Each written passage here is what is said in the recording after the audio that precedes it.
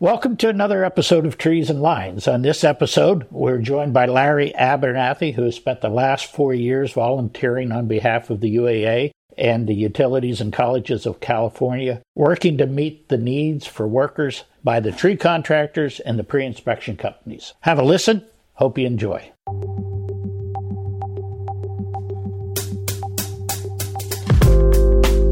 Well, welcome, Larry.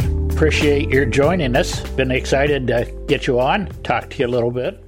Tej Singh is with us today. For those that don't know Larry, which probably are just a few, Larry has been around. He was with the Davey Tree Company for 49 years. That's pretty amazing. He retired.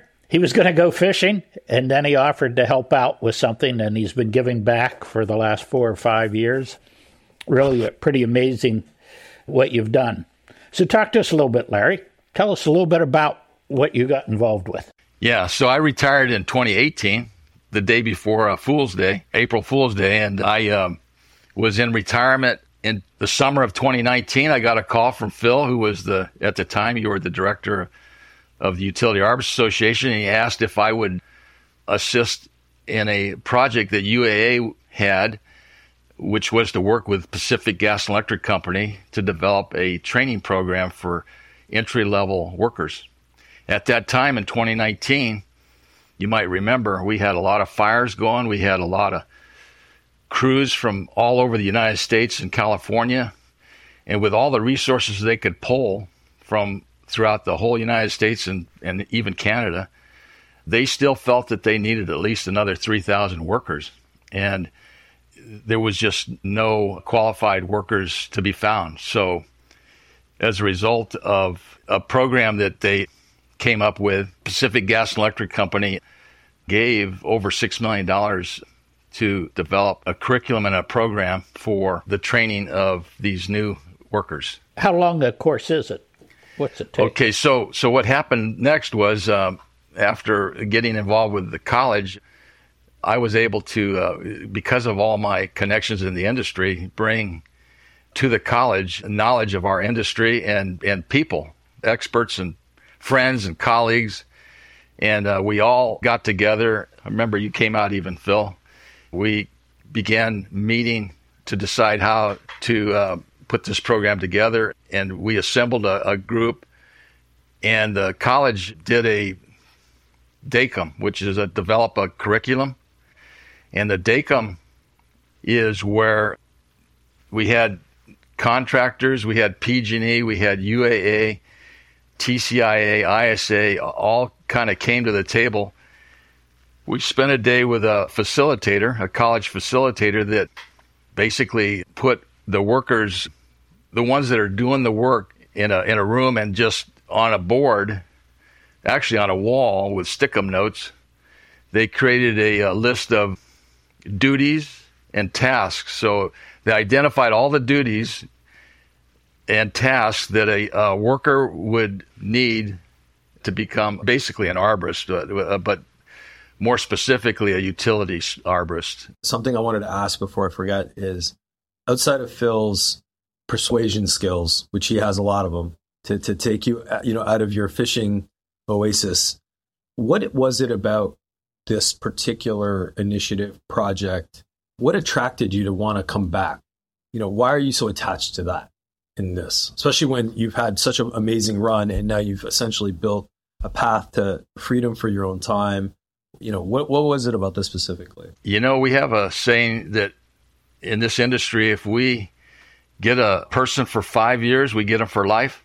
So like when I first started, I started this job not really knowing what I wanted to do or be, but I was fortunate that my best friend's dad was the system forester for San Diego Gas and Electric. So I had a job right out of high school. I graduated like on Thursday and went to work on Monday.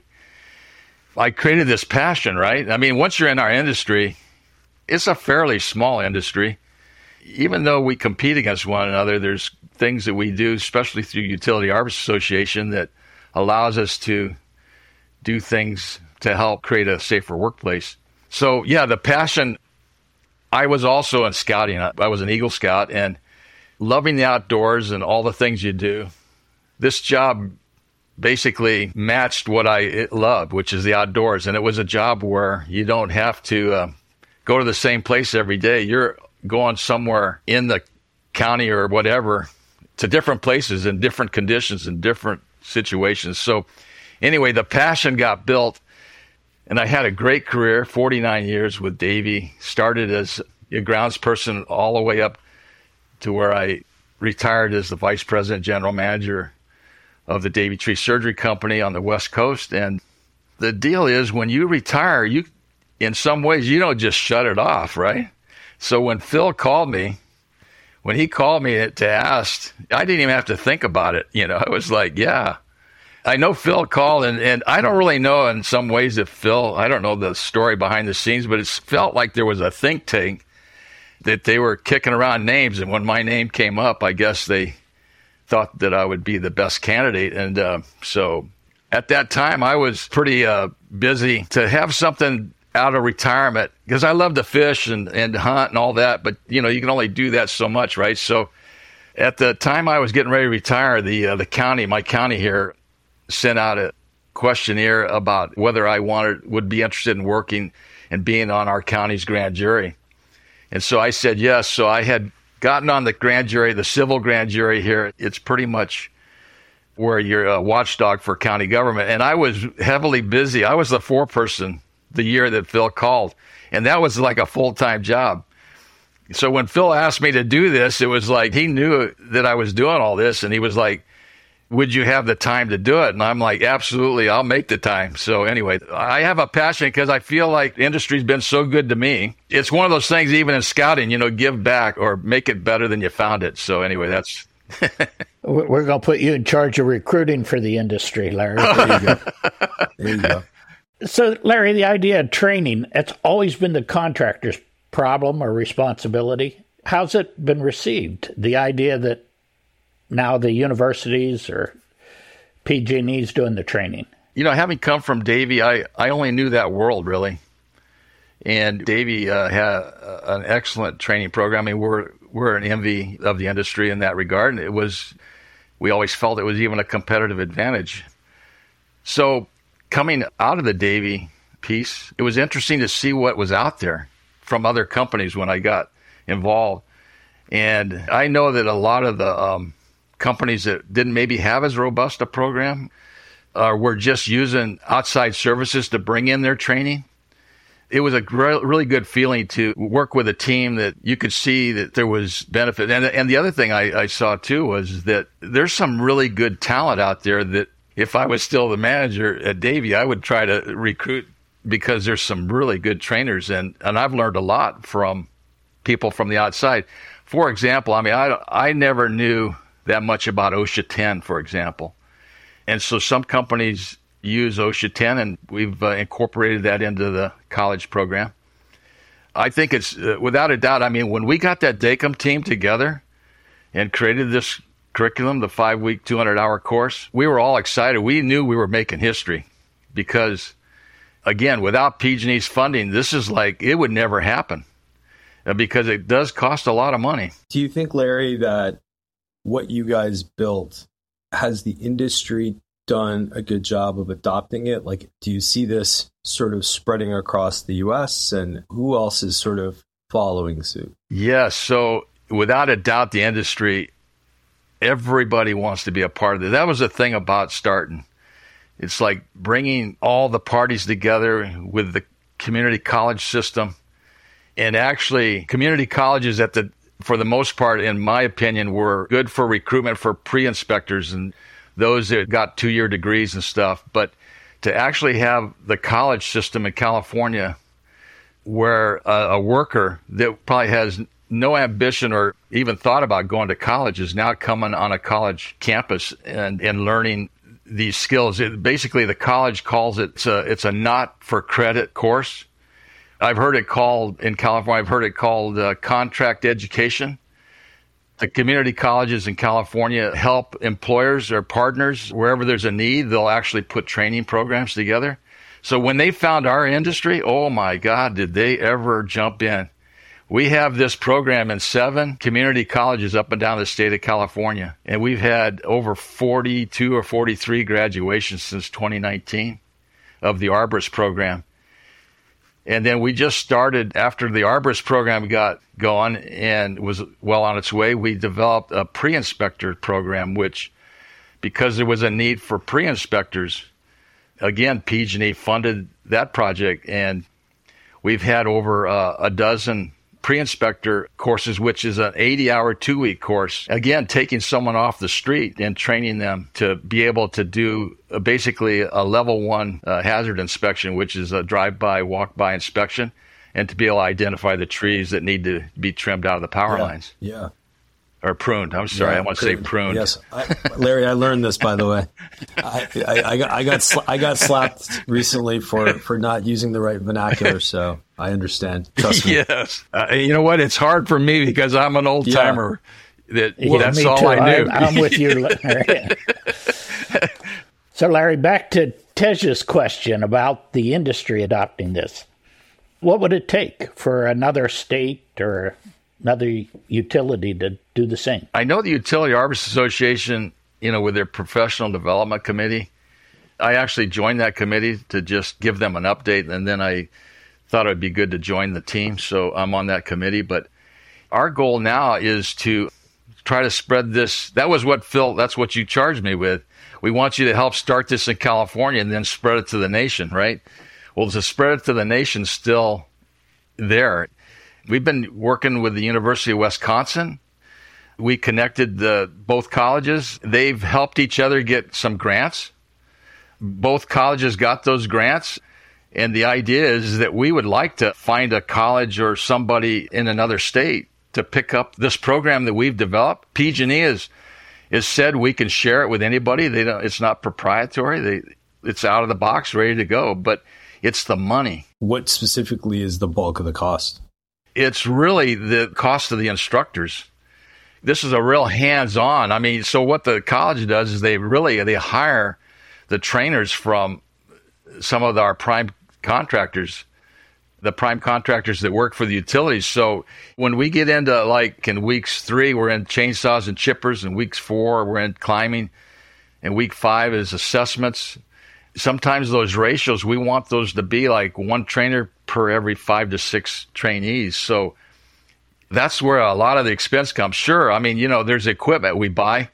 We have a startup kit for each college. That's just one-time expense, and then, maybe some replacement of things lost or broken, but it's just the labor, I would say. So, that's a very big piece of it. These people that are recruited, they're recruited by the college.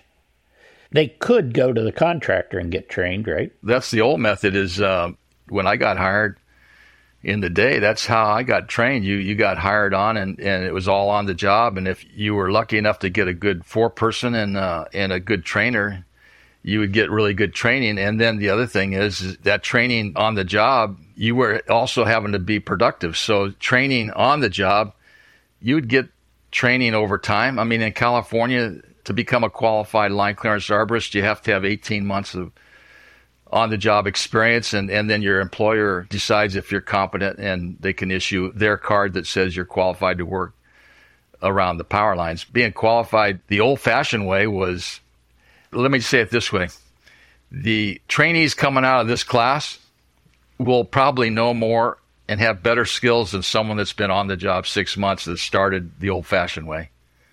The way that most of us start. As a matter of fact, all of us started except for the 400 or 500 plus trainees that we've graduated. Okay. Interesting. So Larry, now that you're on this path, this is where you're going to spend a lot of your time trying to bring this even more to the market? Yes. That I feel like that's my new role now, is to help the colleges, and they won't let go of me. So I can't say no. So our next deal is the PG&E funds expires this coming June, right? So the challenge now is to keep funding. And again, I told you that the college did get a grant, so I think that's going to be good. And so not next, but some of my activities now is to help the college find utilities to help fund these courses. And we've been successful. San Diego Gas and Electric has funded enough money to put on 2 cohorts for this year and next year. So that's 4 classes. And then we're working with Southern Cal Edison. We sent them a proposal. So I feel like I'm back in the contracting business, trying to actually asking and making the case that they need to invest in this, right? And then with the UAA, you know, with the team of experts and professionals on that committee, we're trying to figure out where can we take it, what colleges. And, you know, we've had a couple of conversations with some colleges, but we haven't had it take off yet. Outside of the funding, are you tracking the performance of, let's just say there's 100 people that have come through this program, right? Do you have any sense of like where they are in their careers, how much they're accelerating relative to their peer groups because they did this, and being able to demonstrate to other potential capital and investors that, like, look, guys, the industry is moving to this. Here are the KPIs and the metrics and blah, blah, blah. You're right on. You know what? As a matter of fact, I just sent a message to Dennis Fallon, and I asked if the UAA could help us, the college, or I say us like I'm an employee of the college. But, you are. You just haven't accepted it yet. Yeah. No, Annie Rafferty is the director that's really the spark plug in the college system. She knows everybody there, but I was chatting with her yesterday. We have all the contact information for the 400 plus graduates. UAA is going to help us, I think, hopefully through one of the committees where we could reach out to those. Because here's the thing that the college did as part of the program. They agreed to give every graduate a 1-year membership to the Utility Arbiters Association. So we have their contact information, and they're members of UAA for their first year. And the reason we did that is because there's webinars and educational pieces that we want them to go and look and see, right? So we haven't done what you just described because we're so busy getting enrollments and the program's pretty much developed. Now's the time to see, you know, to make our case really that if you get this kind of training, it pays a dividend, right? So I'd like to see the committee, along with every college has a coordinator, and actually develop a survey and find out whether they got employed. Are they still in the industry? Have they had any safety incidents? You know, I would like to hopefully see the real science behind the fact that this training is doing what we think it's doing, if that makes sense. But anyway, yeah, you're dead on. We need to do that next step now, you know, and we've talked about it. It's just that the priorities of other things. But now, talking to Annie yesterday about it, it's like, and then Dennis got back right away. Yeah, we're all over that. So we're going to try to put some things together and survey the graduates. The other advantage of doing that for UAA's sake is also to encourage them to renew their membership, right? Not just take the 1 year free, you know, stay with us. Oh, yeah, for sure. Yeah, but it's great that you guys are kind of coming up with those incentives.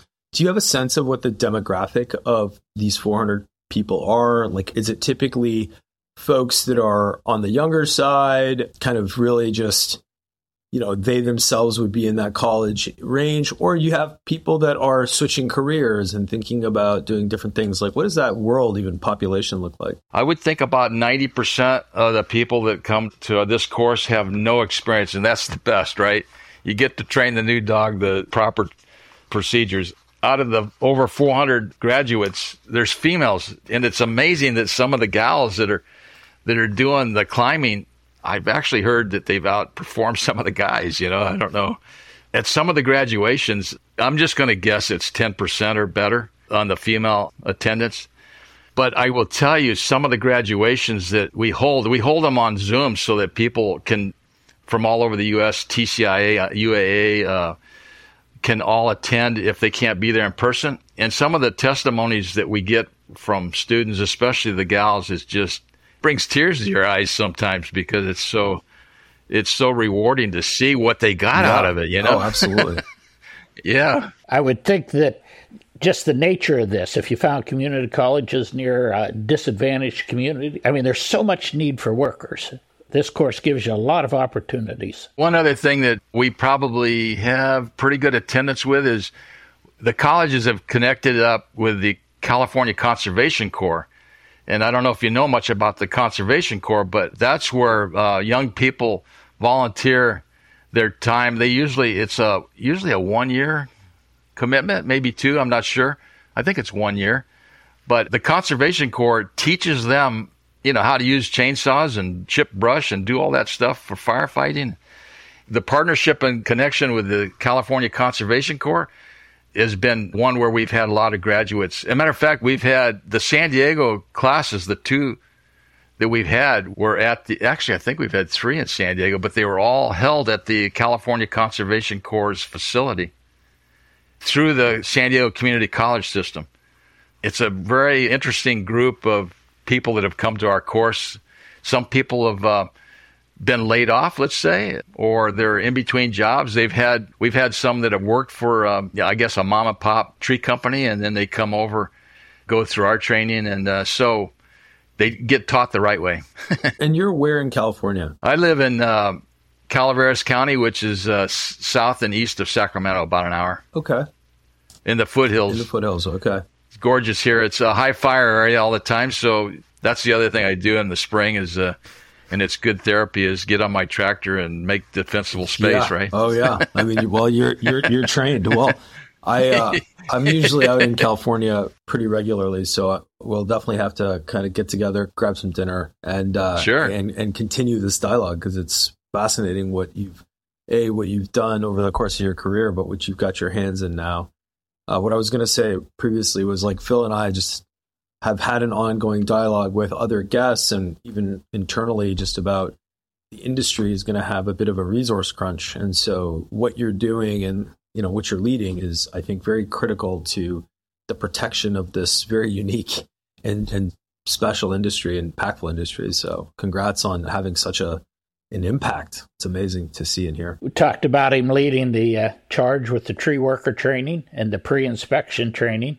I believe you're still on the board, and you've been really instrumental in the Utility Veg Management Professional Development Program. Yes. That's now offered out of Wisconsin. So, yeah, Neil Thiessen, great job. He gave a call to me just before I was retiring and asked if I would help, and I said, well, if you think I can help, I'm there. So he sucked me into that one. But I enjoy it. It's really good. Neil was a better recruiter than I was. Larry, your reputation, I think everyone's going to be like, when they watch this, you'll be like, let me call Larry, because he's making himself available. So no, I'm just kidding. Well, that is the beauty of some of this, is as we, even at the college, we've presented at UAA, TCIA, ISA, we've made presentations, webinars and stuff, and it's so good that when people hear, they all want to be a part. And so it just keeps getting bigger and bigger and bigger, This was a fantastic session, my friend. Thank you so much for making time today, and really enjoyed listening to your background and what you're up to. It's pretty fantastic. It's nice to hear the passion. Thanks, Larry. Thanks a lot for having me. Okay, we'll see you.